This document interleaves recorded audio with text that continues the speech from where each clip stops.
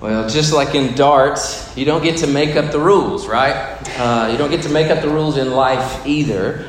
You don't get to determine how the score is kept, and you certainly can't change the target. The only thing you can do really is work on your aiming and your throwing skills. God has a target for our lives, a standard for living. We don't get to make it up.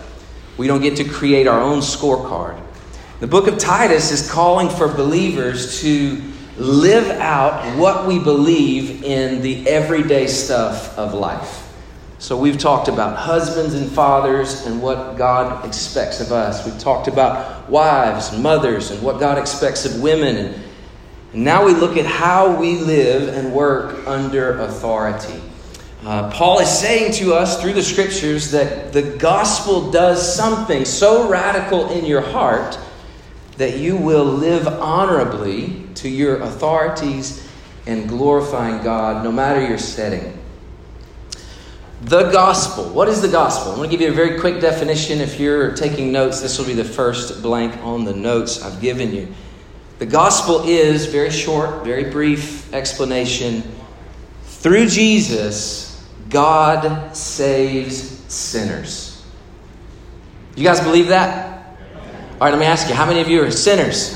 Right? So is this good news? Absolutely. Through Jesus, God saves sinners. This is a glorious truth, right? But do we really believe it? In the book of Romans, Paul begins the most theologically rich book in the Bible by saying this: I am not ashamed of the gospel, for it is the power of God for salvation for everyone who believes. The power of God for salvation for everyone who believes. So this is the gospel, that God is saving sinners through Jesus. But the good news of the person and work of Jesus is able to save any sinner. Do we believe that? Here's the follow-up question. But how powerful do we really believe this gospel is?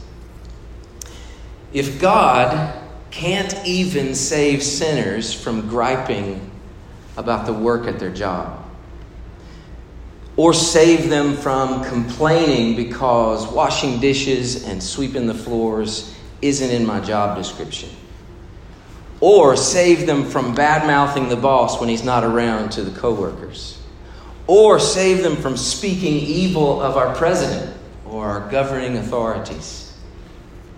So here's the question: how powerful is the gospel really? What I find is sometimes we preach a gospel that says Jesus saves us from sin eternally, but we're not sure if he can save us from a bad attitude today. It's almost like the story in Scripture when they lowered the paralytic through the roof. You remember the story? Jesus is teaching. They've torn a hole in the roof and they lower this man through the roof right in front of Jesus. And Jesus looks at this man and says to him, "Your sins are forgiven." This is a shocking statement. Everybody around is like, who does this guy think he is? I mean, only God can forgive sin. To which Jesus responds to their thoughts: to prove to you that the Son of Man has the power to forgive sins. Watch this. That's not a direct quote. But he says to this man, "Rise and walk. Rise and walk." And then he even asks the question, which is easier, to say your sins are forgiven or to say rise and walk? It seems like rise and walk is going to be easy to determine whether or not it's actually been done, right? So that seems to be more immediately challenging. But Jesus proves his power over sin by proving he has power over daily weaknesses. So this man rises, takes his bed, and begins to walk. He did what Jesus commanded that he do. It's remarkable. I wonder how strong that guy's testimony was. When he walked out of the room, if people were asking him, how did this happen? What happened to you? How did you change? You've been paralyzed as long as I've known you. What happened? And all the man can say is, that man Jesus. He changed me. The truth is, that should be the testimony for all of us as sinners saved by the powerful gospel of Jesus. We should all be able to say to the questions that come to us inevitably when our life is radically different from what it used to be, people should say, "What happened to you? How are you different?" And our testimony, like this man, should be, "That man Jesus, he changed me." Jesus proves his power and the power of the gospel, and it becomes real to people when they see it on display in your everyday life.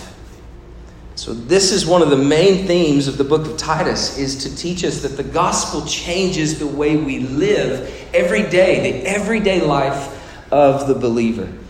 There is godliness of living that cannot be severed from believing. And so Titus has been given the task of teaching the lifestyle that accords with sound doctrine. We don't want to miss that the main idea here is evangelistic. In chapter 2, verses 5, 8, and 10, Paul says this. He says, "So that the word of God may not be reviled." He says, "So that nothing evil could be said of us, and so that the doctrine of God our Savior is attractive," so that it's adorned, it's beautiful and attractive to the world. We're called to live godly lives, right? And to prove that this gospel is good and powerful. And just like that video, we don't have the right to change the target. God sets the standards for us, and we aim for them for the glory of Jesus. So as we open God's word today, I want to invite you to let him open your heart as a good surgeon. And let the gospel of grace remove any sinful tumors that are exposed. Would you stand with me as we read from the book of Titus? We stand to honor the word of the Lord. It's a pattern of Jesus, and we want to continue that pattern as we read Scripture. This is the most important thing we will say today. Beginning reading in chapter 2, verse 9. Bondservants are to be submissive to their own masters in everything. They're to be well-pleasing, not argumentative, not pilfering, but showing all good faith, so that in everything they may adorn the doctrine of God our Savior.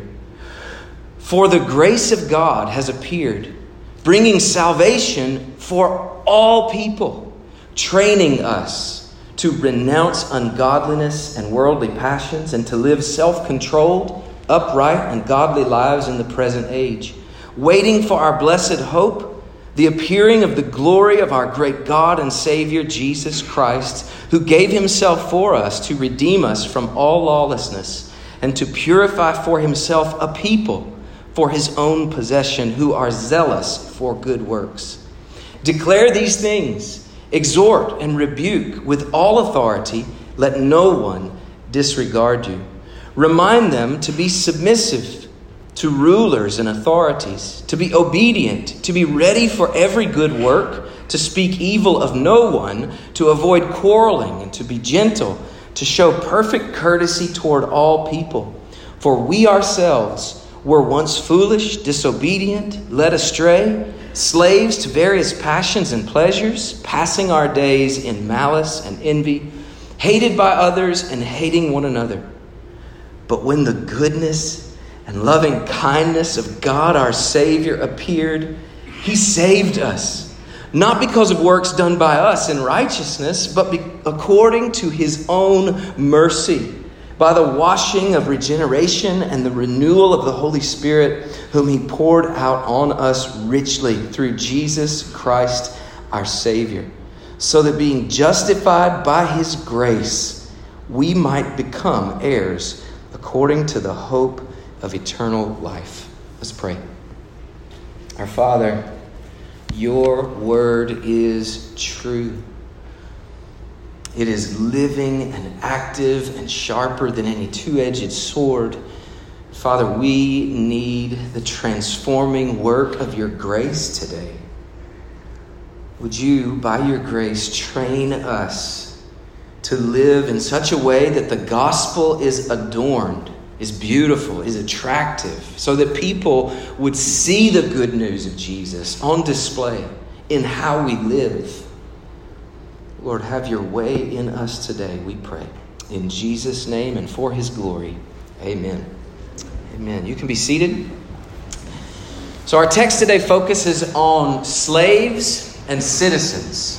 Slaves and citizens. So in both cases, we're talking about people under authority and often under leaders who misuse or abuse their power. I want to begin with just a word about slavery in particular.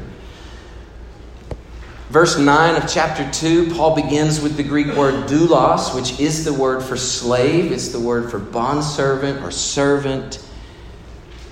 It's translated in those ways depending on the context of the scriptures. The same word used at the very beginning of this letter to Titus when Paul says of himself, Paul, a slave or a servant, bondservant of God.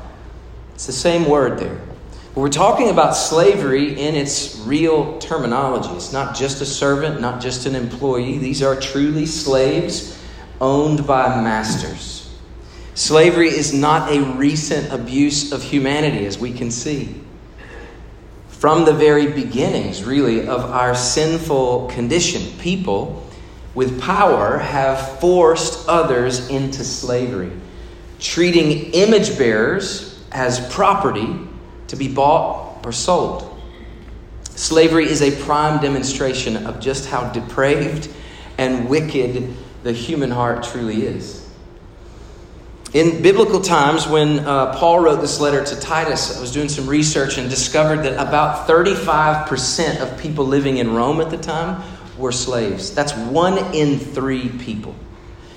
And of all the people that lived on the planet at the time, about 20%, 1 in 5, were slaves. Now, not every slave was treated terribly, as you would imagine. Many of them chose to be under the authority of a master. Maybe they came out of a poverty situation and came under the authority and care of a master, but they were still considered a slave. The institution of slavery at this point had risen to the point that it was culturally acceptable, and even many believers were slaves, and many believers were also slave owners. Without getting too deep in the rabbit hole of history, let me just say that Christians have not always landed on the right side of this issue. Using passages like this text, some have even attempted to prop up the evil institution of slavery.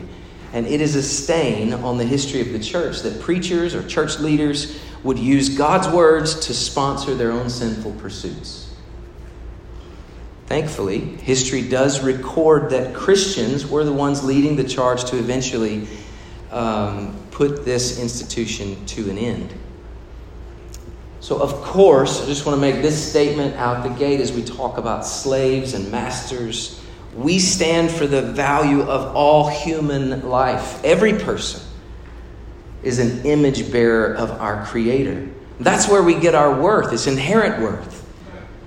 Every person has worth and value. We don't look to our social status or how much money you have in your pockets or your skin color or your gender or your sexuality or any of these distinctions to give us value. We actually look not to what sets us apart, but what unites us, which is this: we are all created by God for God. Colossians 1:16 and 17. So no matter who you are, what you look like, or what your heritage is, that's where you find your worth, is in being created by the good and holy God. And He's created you. He sent His Son to rescue and redeem you. Now, in this text, Scripture is speaking into the brokenness of the culture. So people owning other people is a broken attribute of culture. It is not God condoning sin. It's Him speaking into the human heart as you live under sinful oppression. And we would know that that's our situation today. Many times people live in oppressive situations. And what God is saying is, here's what I want to say to your heart in your current situation. So God is speaking no matter your context, and he's saying to us, submit your heart to the transforming work of the gospel. If you're a slave, here's how the gospel demands that you live. And we can read in other texts about how the gospel demands how masters should treat their slaves. It does not mean God is condoning the practice. He absolutely does not. These principles in our world and in our context today, where the institution of slavery no longer exists, these principles best apply to us in the context of employment. So you're under a boss, you're under an authority, and maybe your boss is a real jerk, right? So you need to work under an oppressive type of authority situation. And what does the gospel, what does the scripture speak to you about how God wants to transform your life? So these teaching points to the heart still apply to all of us today. So we're talking now about workers of grace. And these are people, us, I hope us, who have been saved by the grace of Jesus and are being transformed by the grace of Jesus. So how does grace demand that you live under earthly authority? The first imperative from Scripture is this. He says, bondservants are to be submissive to their own masters. Be submissive. Maybe your translation says obedient. Personally, I prefer submissive here because it seems more comprehensive. You know, there's a kind of obedience that's not submissive, right? You know what I'm talking about? There's a way of doing what you're told with maybe the wrong attitude. And so the scripture here is dealing with both our actions and our attitudes under authority. And what Paul is saying to Titus is teach the people to serve and obey those over them with a sincere heart. With a sincere heart. I'd like for us to take a minute. If you have your Bibles, I want you to look to Ephesians chapter 6. Grab your Bibles, turn over there really quickly, and I want to just read an excerpt that deals with the same topic. Ephesians chapter 6. Look, if you will, at verse 5 and following. And Paul, writing to the church in Ephesus, he says, bondservants, obey your earthly masters with fear and trembling. Listen to this next phrase. With a sincere heart, as you would Christ. Ooh, now it got hard, didn't it?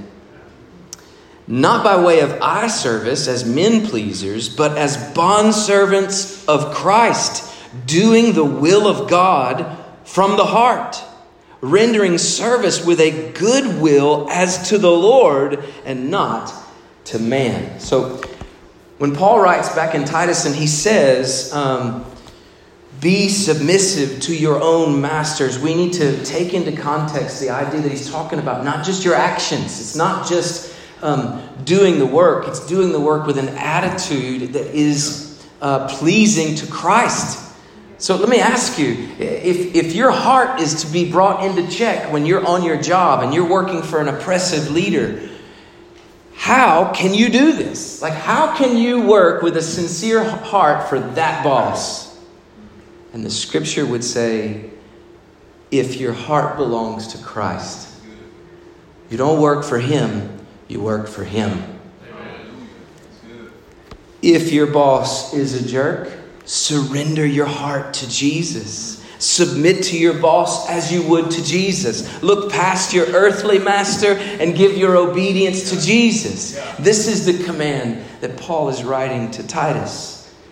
And he goes on now and he says, be submissive. And then he says, be well pleasing. So set your sights higher than just doing your job, just checking a box. Seek to please those you work for. Now it's gotten real hard, right? It's not in a showy way, not eye service as men pleasers, he said in Ephesians, but in a genuine way, from a sincere heart, a heart for the Lord. Seek to be winsome and personal in the way that you work your job. I've worked with guys before that just mope about, right? Just waiting on Friday, trying to get to the weekend, or Open about on the job, like, I'm just here paying the bills, And what Paul is writing is to say to us that the way we work a job can either make beautiful the gospel or really diminish its value. It would make people say something like, well, so Jesus can save you from your sin eternally, but he can't save you from that attitude? And what we ought to come to believe and to surrender to Christ is that, yes, he can transform even that attitude. So work so that your boss is pleased with you. Christian, you have more to live for than the weekend. We don't look to the weekend for our happiness. Our joy is in eternity. And your eternity doesn't begin when you die. It began when you were born again. So aim to work as unto the Lord, and you'll hit this target as well. Just a quick side note, there are some bosses who are unpleasable. Just to throw that out there. So don't let that sideline your mission. Give your heart and your work to Jesus. Please him, and maybe he will use your defiant joy to reach your sinful boss with the gospel. Paul goes on to say, as you work, don't be argumentative. Not argumentative. How many of you know words are powerful? Words are powerful. And if you mouth off or talk back or argue with your supervisor, you say something disrespectful or dishonoring, especially in public, you may undo in a matter of moments what you've worked on day in and day out. Your witness and example is not just in how you live at work, but in what you say and in how you say it. James reminds us that the tongue is incredibly dangerous. He calls it a restless evil full of deadly poison. James 3:8. So learning self-control in this area of what you say could be really challenging, probably more so for some than others. I want to look again to the Proverbs. Proverbs 13:3. The one who guards his mouth protects his life. The one who opens his lips invites his own ruin. Quick story here. I worked a job one time, and we were all in the office, and one lady, her job was to answer the phones and to be that sort of first touch point for all the customers and clients we dealt with. And she had a really bad habit of answering the phone with the most sweet and kind and courteous conversation. She would just really smooth talk all of our clients. And one of our biggest clients calls, and she's just talking him up and blah, blah, blah, blah, blah. And her really bad habit was that she'd hang up the phone and immediately say something awful about whoever it was that was on the phone. And I always knew this was a bad idea, but I had only been there a little while, didn't think I had a place to tell her, hey, you probably shouldn't do that. And one day, one of the biggest clients that we had at our job calls the office, and she's just, it's the sweetest thing, da, da, da, da. And when she went to hang up the phone, it didn't quite hang up. And she immediately said, that guy is such a jerk. I hate talking to him. And she just lost it. Well, that client didn't work very far from our office. And before the end of the day, that woman was fired. He came and personally made sure our boss knew what had happened. And she lost her job that day. Proverbs says, the one who guards his mouth protects his life. A fool's mouth, Proverbs 18:7, is his devastation. His lips are a trap for his life. Proverbs 18:21, life and death are in the power of the tongue. And then Psalm 39:1, I will guard my ways so that I may not sin with my tongue. I will guard my mouth with a muzzle as long as the wicked are in my presence. That's an interesting verse, right? There is wisdom in guarding what you say. I think the scripture teaches that our mouths speak from our hearts, right? But there is something cyclical that happens. When your words come out, you actually train your heart what you believe and what you feel. And it's this cycle. So as you speak evil, that evil comes back to take root in your heart. And then it comes out worse and comes out worse. And the Proverbs are very wise in saying, guard your mouth. Don't be argumentative. But I want to push you here on this point, because I feel like this is a problem for most of us. When the boss is out of sight, we might tend to go, golly bum, I can't stand when he tells me to do that. Is Paul dealing with that? Absolutely, right? I want to ask you, why is this a struggle? Why do our mouths mouth off uncontrollably? Why do we say and speak evil in these settings? And what I want us to see is that Titus is teaching us that it is grace that transforms us, right? His grace saves us, and His grace is training us to live in godliness. So if grace is what trains you, and simply put, grace is getting what you don't deserve, let's connect some dots. And maybe you complain and argue and mouth off because you think you deserve more than you're getting. And grace, if it were to take root in your heart, it would breathe out gratitude, not argumentative and complaining. If you listen to social media today and others around you, whenever you face a problem, people actually feed entitlement, don't they? You don't deserve that. You shouldn't be treated like that. Oh, you don't have to put up with that, girl. You stand up. You. Right? The advice of the world today is to feed entitlement, not grace. What does grace say that we deserve? Are we going to talk for a moment about what we deserve? Because as Christians, we would have to say we deserve hell, eternal suffering. Well, now that puts everything else into perspective, doesn't it? And maybe if you work a job that's a little bit miserable, maybe your grip on grace would help you get a grip on your mouth. Also, grace recenters your life. For all sinners, we default to a self-centered living, right? It's all about me. It's my job. It's about me. Am I happy? Am I getting my keep? Am I getting what I deserve? I've been here 5 years. It's time I get a raise. Me, right? But grace recenters your world. It's a great recentering. We don't work for ourselves, mainly.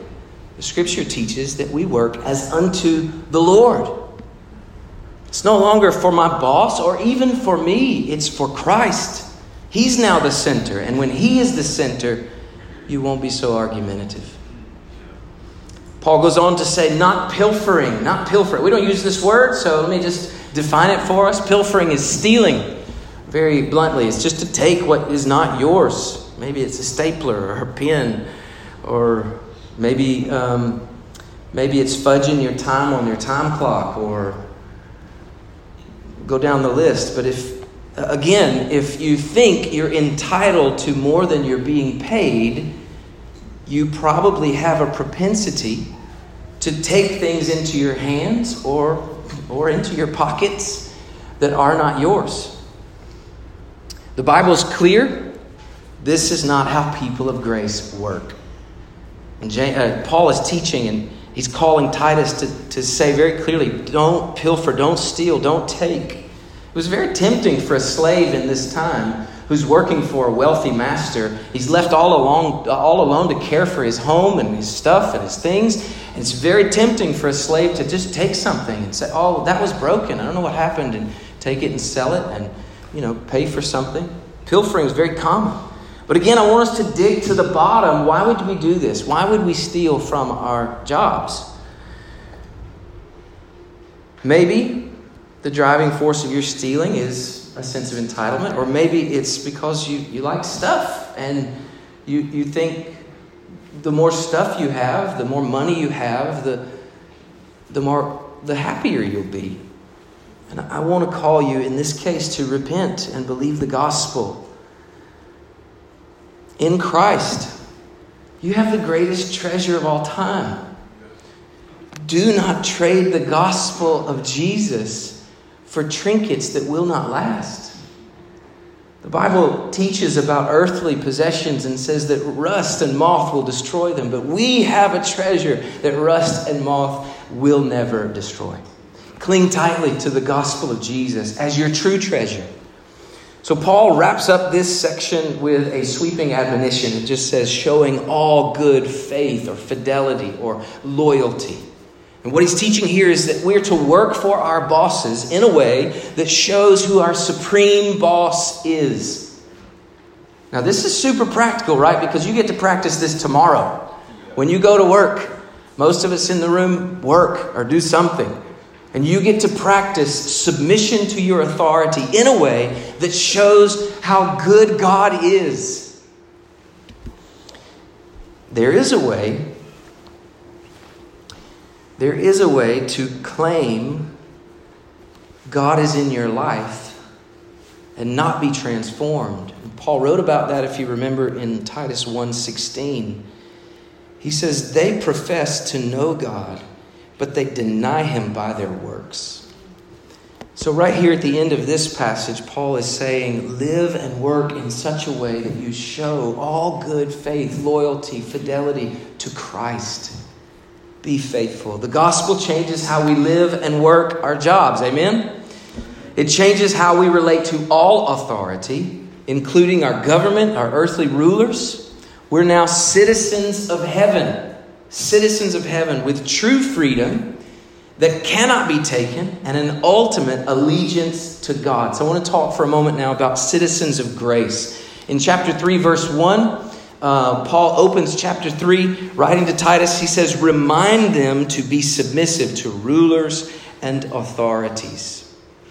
Christians, we are citizens under heaven, under the eternal and gracious rule of King Jesus.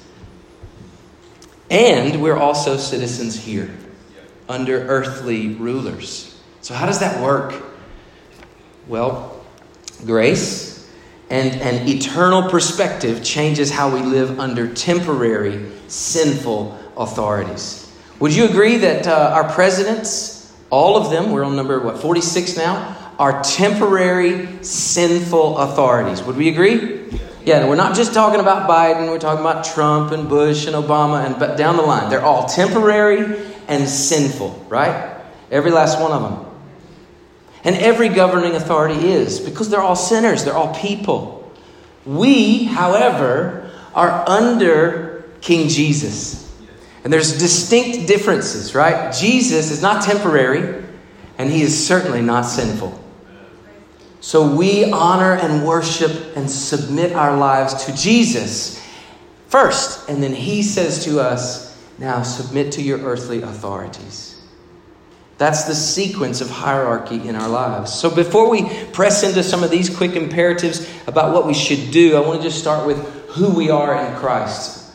I want to tell you at least three things. There's way more, but these three things. First, we are citizens of God's kingdom. Philippians chapter 3, verse 20, Paul teaches that our citizenship is in heaven. And from it, we await our Savior. Our citizenship is in heaven. That's where we live, in our heart and our mind. That takes us to the second reality. Listen, we are sojourners and exiles here. We don't use these words often either, but a sojourner is somebody who's a traveler. He's passing through. This is not his home. He's just kind of passing through. Exiles, unwanted, and been sent out, right? But we are, according to 1 Peter 2:11, we are sojourners and exiles here. I love how in Hebrews chapter 11, the men of faith, the people of faith, are commended. In one particular passage, they're commended for living in tents as an act of faith. Now, why would that be an act of faith, to live in tents? It's interesting because it shows that they knew they're sojourners. They're passing through. One of the big themes in my heart for this year and for us as a people, as a church, is that we would get a hold of one big truth. Are you ready? This year, I really hope that this church would lock onto this beautiful truth. This place is not our home. This is not your home. We are sojourners and exiles here. And then last reality, we have an eternal and perfect King, Jesus Christ. In the book of Acts, as the early church is beginning, in Acts 17, they actually had found where they were hiding out, and they found Jason. He's the guy who lived at that particular house. They drug him out. They were beating him. And in Acts 17, I think it's verse 6 and 7, the Bible says, when they couldn't find him, they dragged Jason out, and some of the brothers before the city and authorities shouting, "These men who have turned the world upside down have come here also. And Jason has received them, and they are all acting against the decrees of Caesar." That wasn't quite accurate, but this next part is, "saying that there is another king, Jesus." From the very beginning of the church, that's been our declaration. We have an eternal and perfect King, Jesus Christ. All right, let's move quickly. So this place, this earth, this city, this United States of America is not our home. We must be careful, especially as it relates to the political climate, that we don't let our hope and our happiness get intertwined with earthly rulers. Now listen, this has happened way too much in recent years. The political climate has been the source of such strong division, even among believers. And I would argue that it's because we've allowed our happiness and our hope to get too wrapped up in earthly rulers. Our enemy would love nothing more than to get the army of God fighting earthly battles. He would love nothing more than to get you distracted with fleshly wars, when we know our enemy is not flesh and blood, nor is he an elephant or a donkey, right? Titus 3 begins with remind them. Remind them.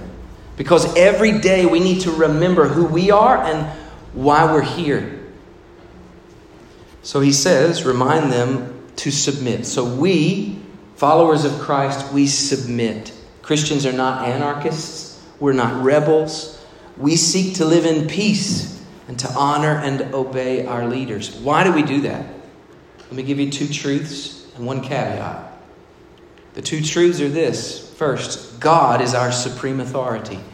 In 1 Peter chapter 2, verses 13 and 14, the scripture says, "Be subject for the Lord's sake to every human institution, whether it be to the emperor." Who was the emperor at this time?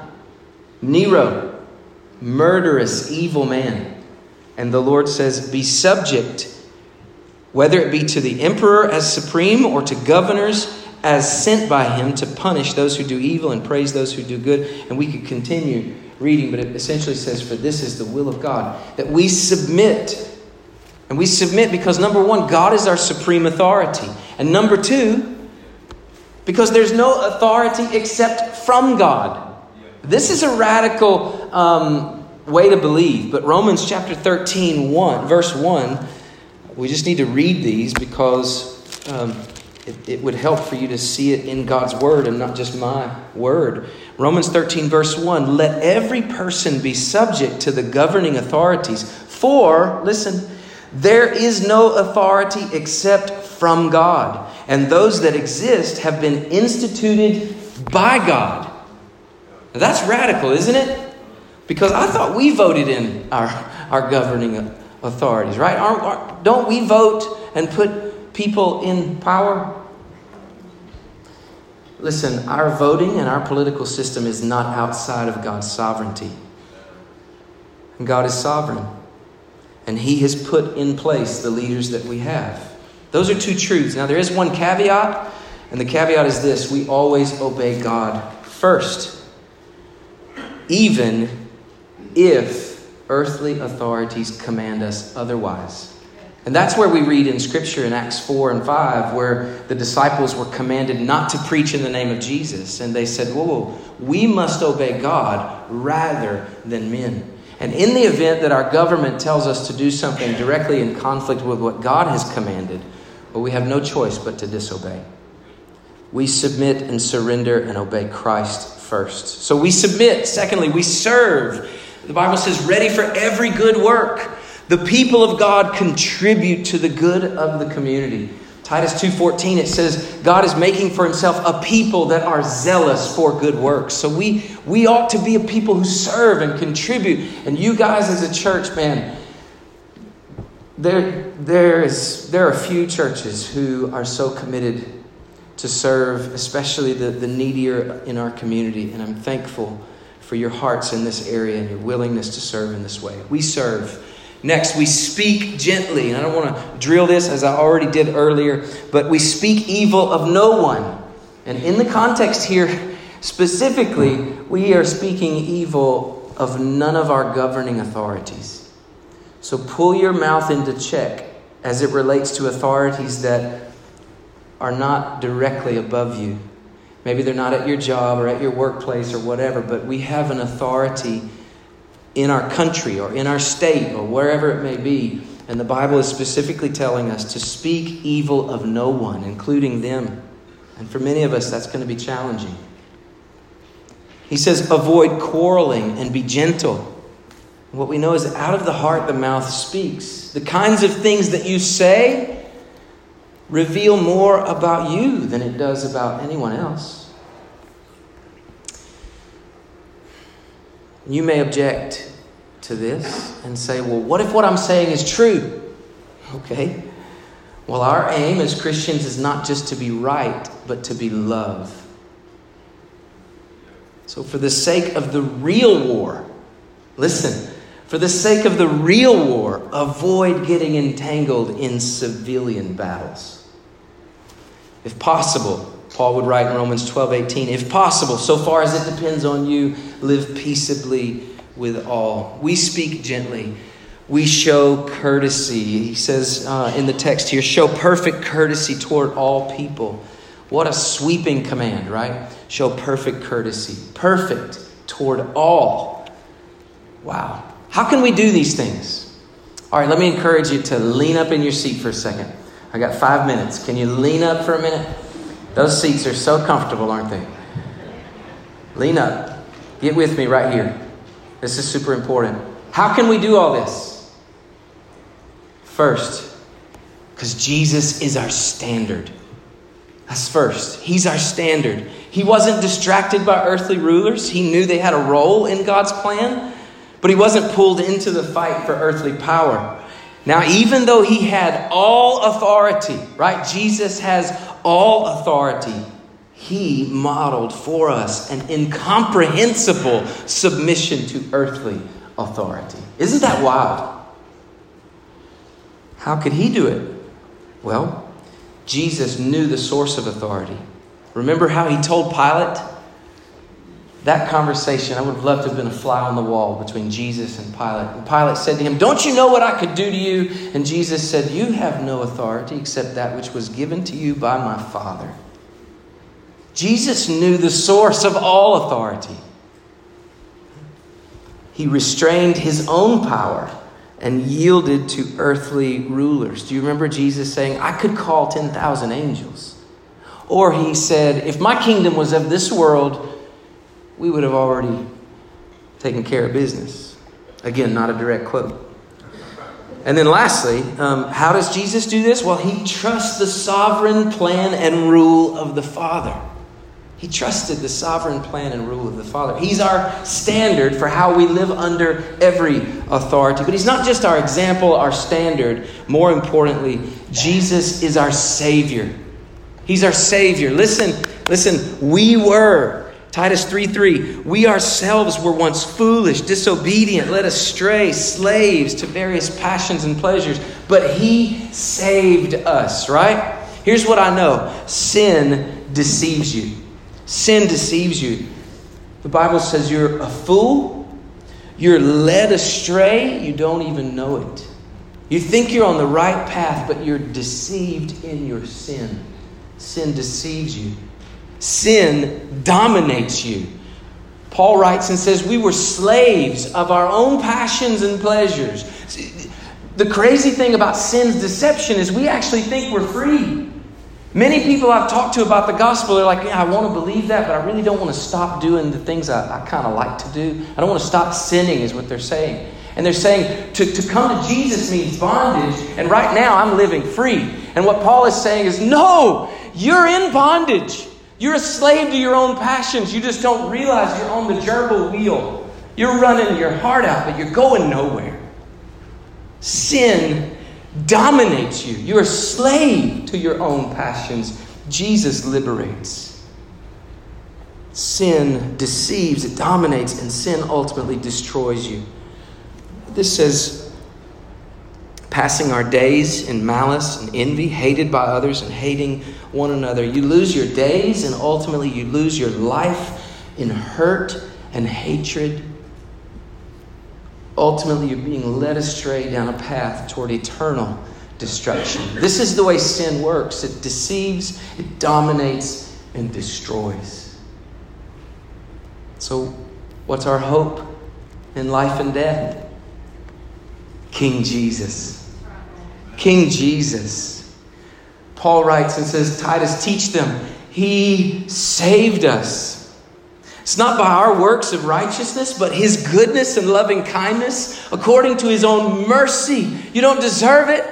You don't deserve it. But He comes to you in mercy. We have been justified by His grace. Again, you don't deserve it, but He declares you righteous because of Jesus, not because of you. He declares you righteous. He cleanses us, washes us clean. We've been given His Spirit. You're not alone to live this life. He calls us to live godly lives, upright in the present age. How are you going to do it? His Spirit. He's put His Spirit in you. He's called you to live a way that He's equipped you to live by the power of the Holy Spirit. So it's by His grace that we're being changed. By His Spirit we're being empowered. And what happens when you fail? Because you will. What happens? It's by His mercy He comes in and sweeps in and says, you're not trash. I'm with you. I've got you.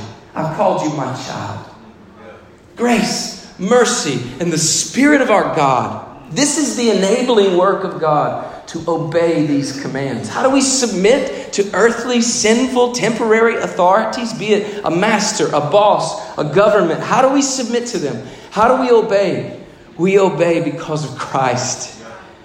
He's won the victory over our hearts. Our hearts belong to Him. He is the eternal, perfect King. And because of Him, we can submit joyfully to any authority. Because Christ is King. Amen, church?